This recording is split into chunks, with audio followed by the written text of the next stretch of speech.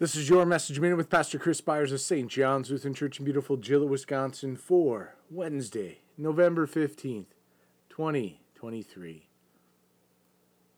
Your word is a lamp to my feet and a light to my path. Psalm 119, verse 105.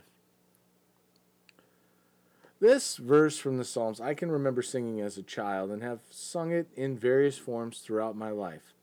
Hymns and songs resonate within our hearts and are an excellent way to write God's truth in the hearts of children and adults.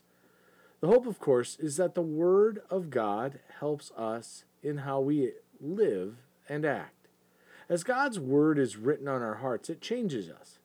It is through His Word that He reveals for us His will and the love He truly has for us. As we place the Word before us, it is easier to see the path He has put before us and helps us avoid pitfalls. Like a flashlight or lamp in the dark of night, the Word reveals to us the risks that are around us. Let God's Word be the light in your life. Let us pray.